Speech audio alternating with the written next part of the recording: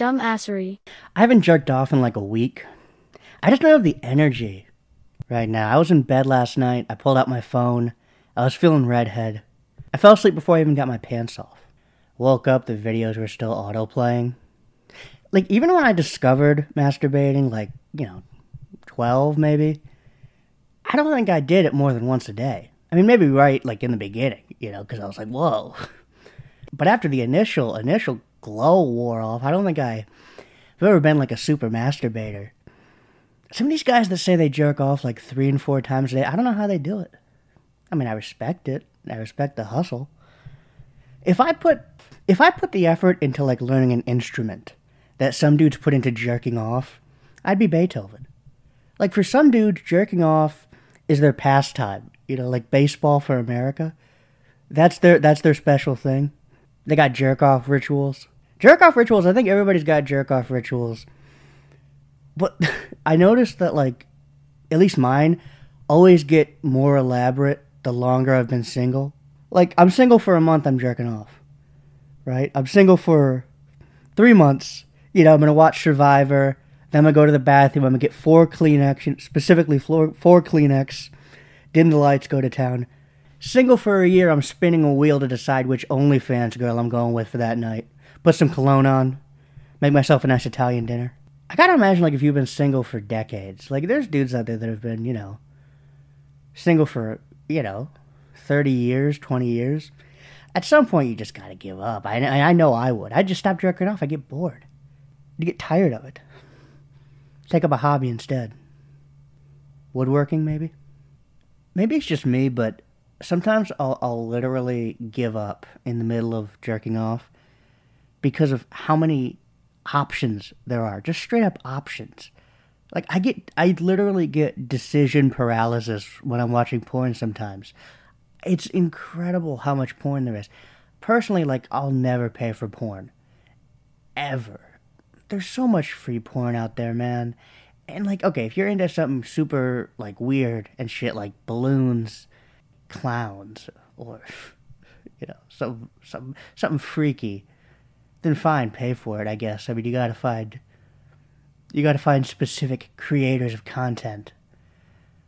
But for the average person, man, it's just there's enough porn to last. I mean, if you laid out every piece of porn on the internet, right, in a row, in terms of time, it would have to stretch back to the dinosaur age. Or farther. I mean, am I being stupid in saying that? How long ago were the dinosaurs here? 100 million years ago? Is there 100 million years worth of porn on the internet? I think so. You can't catch me. I'm too Jewy to pay for something that there's 100 million years worth of for free. That said, these OnlyFans girls, man, are in their bag. I mean, of course, much with rappers, SoundCloud guys, you see the successful ones. You don't see the millions of unsuccessful ones, but there's never been easier access to selling your pussy, and it's the free market, I guess. I mean, people obviously like paying for it. I mean, people have disposable income, and I mean, I guess you might as well spend it on your favorite, the lady of the internet. Is that an acceptable term? Lady of the internet? There's some weird fetishes out there, man. It makes you realize how normal you are in the grand scheme of things. Apparently there's a fetish where, speaking of money, there's a fetish called financial domination. Have you heard about this? It's the funniest fucking thing. It's girls that have just figured out to cut out the middleman. It's this fetish where guys like being, extorted and drained financially. The girls just don't have to do anything but take their money. And it's talk about getting to the point of your profession. Why is any woman in porn not in the financial domination fetish? That should be the only fetish that exists in porn. Why is any woman out here, why is any woman out here, doing BDSM? They should all be doing financial domination. That's apparently where the money is. What is that psychological? I mean, the human brain is so fucking complex. What is it deep in the mind of a dude where he's like, yeah, dude, it gets me hard when girls just take my entire salary. Just all of my money, just my savings accounts, my kids' college funds. That gets me hard. People are fucking weird, man. Dumbassery. You know what? I just Googled it, and apparently financial domination is apparently part of BDSM. It's like a subsect of BDSM, which I guess makes sense, but I always thought BDSM was just like, the whips and, I don't know, vanilla. I don't know about sub-fetishes. I love this. This is straight off the Wikipedia. So the submissive, in this case, is called the cash piggy, human ATM, money slave, or pay pig. And the financial dominant is the goddess, mommy dom, money mistress, or cash master. You're the pay pig, and I'm the cash master. The cash master? What the fuck, dude? God, that's fucking... Oh my god, come here, you little pay pig. I'm the cash master. What happens when you run out of money? What happens when the money's gone? I mean, I can't imagine, it's exclusively billionaires in this club. Like, let's say a dude makes $100,000 a year. That's good money, right? But, if you got, your mommy dom taking the change out of your pay pig wallet, your pay pig account, that can't last that long. And then you're fucking, and then what? And then what? If you're super into financial domination, what if you're poor? There's a minority group we don't talk about. Dudes into financial domination that have no money. Where's the benefit for those guys? Can you imagine, broaching that to your girlfriend or something, that you're into that? Hey, honey, come here for a second. So we've been together for a while now, and, you know how, I'll buy you nice gifts and stuff? Well, you see, I'm a pay pig, and I need you to be my cash master. Oh my god, dude, I'm lightheaded. Holy shit, that's fucking funny. There's that sex positivity shit where it's be accepting of people's kinks. No, I refuse to accept this. I refuse to accept. I refuse. I refuse to accept that this should exist. Look, maybe I'm just too human, but I would feel bad. Not only for, essentially stealing people's money, but for making such easy money. I mean, maybe I'm old school, but if I'm going to earn money, I want to earn it, right? I don't want to steal it from some fucking sap. My guess is that our mommy dom cash masters here would say that it's not easy work and that it takes effort and skill to drain people of their money, but I would say I bet you it's easier than any real job. Dumbassery. Lord help me, I am continuing the watch of Dr. Phil's Paramount Plus show, House Calls with Dr. Phil. Last week we reviewed the first episode. This week, I'm skipping to episode 5. The episode 2 and 3 and 4 are they're just, I don't know, man, there's nothing to say about them. At least this one has some sort of, entertainment value, I guess. What the fuck? I couldn't do it. I couldn't do it, man. I really tried. I tried. The basis of the show is that there's a dysfunctional family, and one person calls in Dr. Phil, and they're the only person that knows that Dr. Phil is watching them or something until he walks in. This specific episode, there's this family. The father is this guy, Mark, and he runs this discount furniture store, and everybody in the family works in the discount furniture store, and one of the employees is his best friend, who also used to be his current wife's husband. if that makes sense. And there's like a bunch of kids in the mix. They're all adults. It's fucking weird. Knock, knock. Can I come in? Oh my goodness, Dr. Phil. Oh my goodness. Oh my goodness. I reference you. Anytime I do something, I'm like, what would Dr. Phil think about what I just said? How are you How you doing? doing, Blake? Had to do a double take. I was like, is that Dr. Phil? Dr. Phil, how are you? Dr. Phil. One thing I have noticed is that in every episode, there's like this mandatory 30-second Dr. Phil suck-off when he enters the room. Oh my God, it's Dr. Phil. Phil, sir. Oh my God, Dr. Phil. Oh God, Dr. Phil. Oh my God, he's here. Oh, I can't believe it. Oh. Like, you know, Dr. Phil is just in the editing room jerking himself off to these to these fucking idiots praising him. And I gave him a knuckle bump, so I was like, yes. All right, so his first move is to bring out this TV monitor, and they watch back an interview that one of the sad daughters did like the day before. When my mom met Mark, I lived with my mom. It was late at night. Mark told her that he didn't want to raise a child that wasn't his. And the next day, I went to live with my dad. Do you remember that conversation? I do remember him saying that he didn't want her around. That's not what I said. She heard it exactly right. I am not their father, and it is not my responsibility to raise them because they have a father. Are you aware of the impact it's had on her? There's no excuse. No excuse to pick him over my child.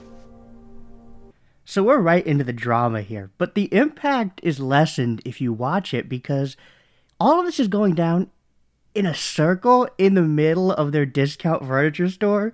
Like, it's the middle of the day. People are looking at the windows like, hello, sir, are you open? I can see, sir, I'd like to buy a reasonably priced couch. Everybody line up right here, shoulder to shoulder, facing him. All right, now they're going to play like some sort of game to address their feelings, and Dr. Phil introduces it in the creepiest way possible. Come over here, big boy. If Dr. Phil said that to me, bro, I'm throwing hands. I'm going to ask him questions, and as he answers, if it makes you feel better about him, take a step forward. In my heart, I truly believe that God gave me a gift that I was able to provide and create opportunities for others. I constantly talk about being the best you can be. Be a leader, don't be a follower. I was put on this earth to follow the American dream, alienate my family, and sell futons. What are you not hearing from him to say, hey, this guy, he gets it? To me, what comes to mind is accountability. He still is not comprehending what we're all trying to say. You think you are always constantly right, and you give no room for anything in between. Guilty. Guilty. Yeah, this guy Mark has like a tremendous old queen vibe that I'm picking up on. And this best friend, they don't really go into the relationship that him and this best friend have, but bro, I'm feeling like this is more than a friendship. This is a fuckship. And they're the captains. That was the worst joke I ever made, I think, right there. This is a fuckship and they're the captains. How is everybody? Good, how are you today? I'm all right. Did you guys visit among yourselves last night? No. Had any conversation with Mark? Yeah, he wrote me a letter. Yeah, so now it's the next day, and in a Blue's Clues twist, Dr. Phil has a letter. I'm reaching out for advice on what to do to get some obvious needed help. Well, welcome to the party, Mark. Is this sincere or is this just gaslighting manipulation? I don't know. I'm going to arrange for him to have some teletherapy with a high-level professional through a company called Doctor on Demand. Got to get that plug-in. Got to get that sponsor ad money. I will say, like, I mean, bravo to Dr. Phil. I mean, maybe doing the one thing that he should always be doing is recommending people therapy instead of literally everything else that he does, ever. So I think you guys should just get on and let's go for a ride. What do you think? And we'll just go take a little ride over the mountains. He's never getting me off this thing. Hop on. Okay, that needs context. I love that without context. I'd love to leave it there. So Dr. Phil, the finale here is he takes some of the family, and I guess it's like a cleansing, reborn, I don't know, type deal. He flies them in like a jet over mountains, and like, how much did that cost? What kind of budget did this show have? I mean, it's obvious the show had no fucking budget because the 90% of the episode was them in the discount furniture store. I guess they blew the entire budget on this plane ride. Slick move, Phil. Slick move. Oh my gosh, it's so cool! Okay, this is Dr. Phil, your pilot speaking. Please take your seats. We're getting ready to launch this rocket. Dumbassery. The hate bracket, inspired by the question, is there anyone worse than Dr. Phil? Last week, the number 1 seed Hitler beat out the number 8 seed K-Fed, Kevin Federline, in a tough matchup. This week's matchup, the number 4 seed Mel Gibson versus the number 5 seed White Women on Twitter. Winner of this matchup will go on to face Hitler in the next round. Of course, the other matchups, we've got the number 3 seed Taylor Swift versus the number 6 seed Max, the kid who punched me in the stomach on the playground in 2nd grade. And we've got the 2nd seed Steve Jobs versus the number 7 seed Edward Bernays, the father of public relations. This is a tough matchup today, man. Mel Gibson versus the white women of Twitter. Mel Gibson. I'm not one to write someone off totally, after they say or do something questionable. I mean, especially if it's a joke or there's context to it. But the difference with a guy like Mel Gibson is he said something when he was drunk. And alcohol is truth serum, pal. Let's look at the night in question. So Mel Gibson is driving through the mean streets of Malibu, drunk off his ass. And first of all, how are there not more harsher penalties for drunk driving in this country? To me, drunk driving is one of the most despicable, ridiculous things you can do as an adult. And for whatever reason, we don't seem to prosecute it as such. I mean, certainly if you've got the money Mel Gibson has, you're not going to see a day in jail for it. But to be driving these steel death machines, off a bunch of Four Locos, or I assume with Mel Gibson, anything not made in the Middle East, he'd be drinking. It's incredible to me how there's such leniency, even fucking today, with it. But he was driving drunk down Malibu. He gets stopped, and I love this because it's apropos of nothing. If you ever go back and listen to the tapes or read the transcripts, he's just drunk, standing there, about to be arrested, and he goes, "Jews are responsible for all the wars in the world." And then he looks at the cop and says, "Are you a Jew?" He was a Jew. The cop. But like, it's just like, I mean, you're just standing there. I mean, obviously, listen, people that hate Jews are looking for a scapegoat, and I guess in that moment, in his drug-addled brain, he was looking for a scapegoat, and all he could think of was the Jews. And he was like, why am I being arrested right now? It's the Jews. It's not the fact that I'm a drunk piece of shit. It's the Jews. So let me go off on them. Let me go off on them right now. Because obviously I'm a sound decision maker. The secondary problem is that this is after Passion of the Christ. So there's maybe some plausible deniability, right? When he made Passion of the Christ, well, let's tell the story.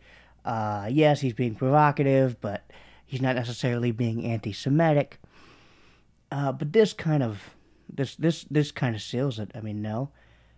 I mean, it's just funny. And of course, he's blaming the Jews for all the wars in the world when other anti-Semites would say that Jews control Hollywood, and he's done quite well in Hollywood.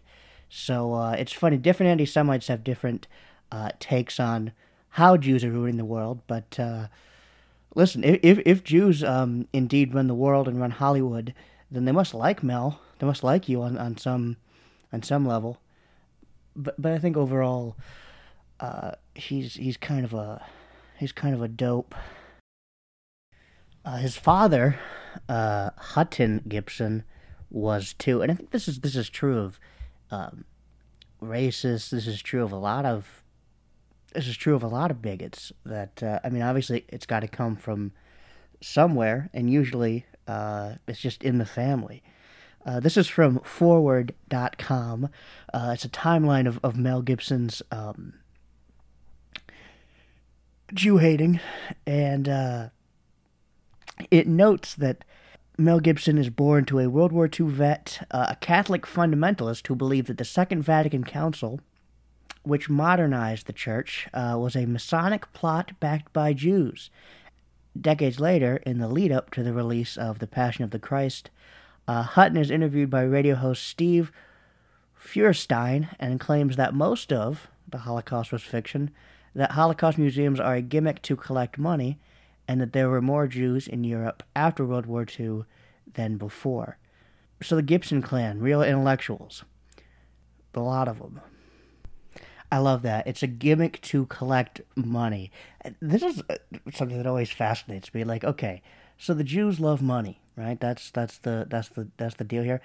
As if what, Greek people don't like money, Italians don't like money, Canadians don't like money. I mean, what do we? Everybody is obsessed with money. The entire world revolves around money. Jews are not exclusive to that club.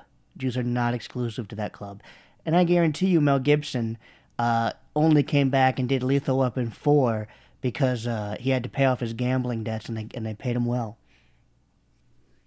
Fuck Mel Gibson. Dumbassery. But, overall, it is hard for me to write people off. It's there's a lot of nuance in a lot of this stuff. There's a lot of gray areas. But you know who doesn't have a problem writing people off? You know who doesn't see nuance?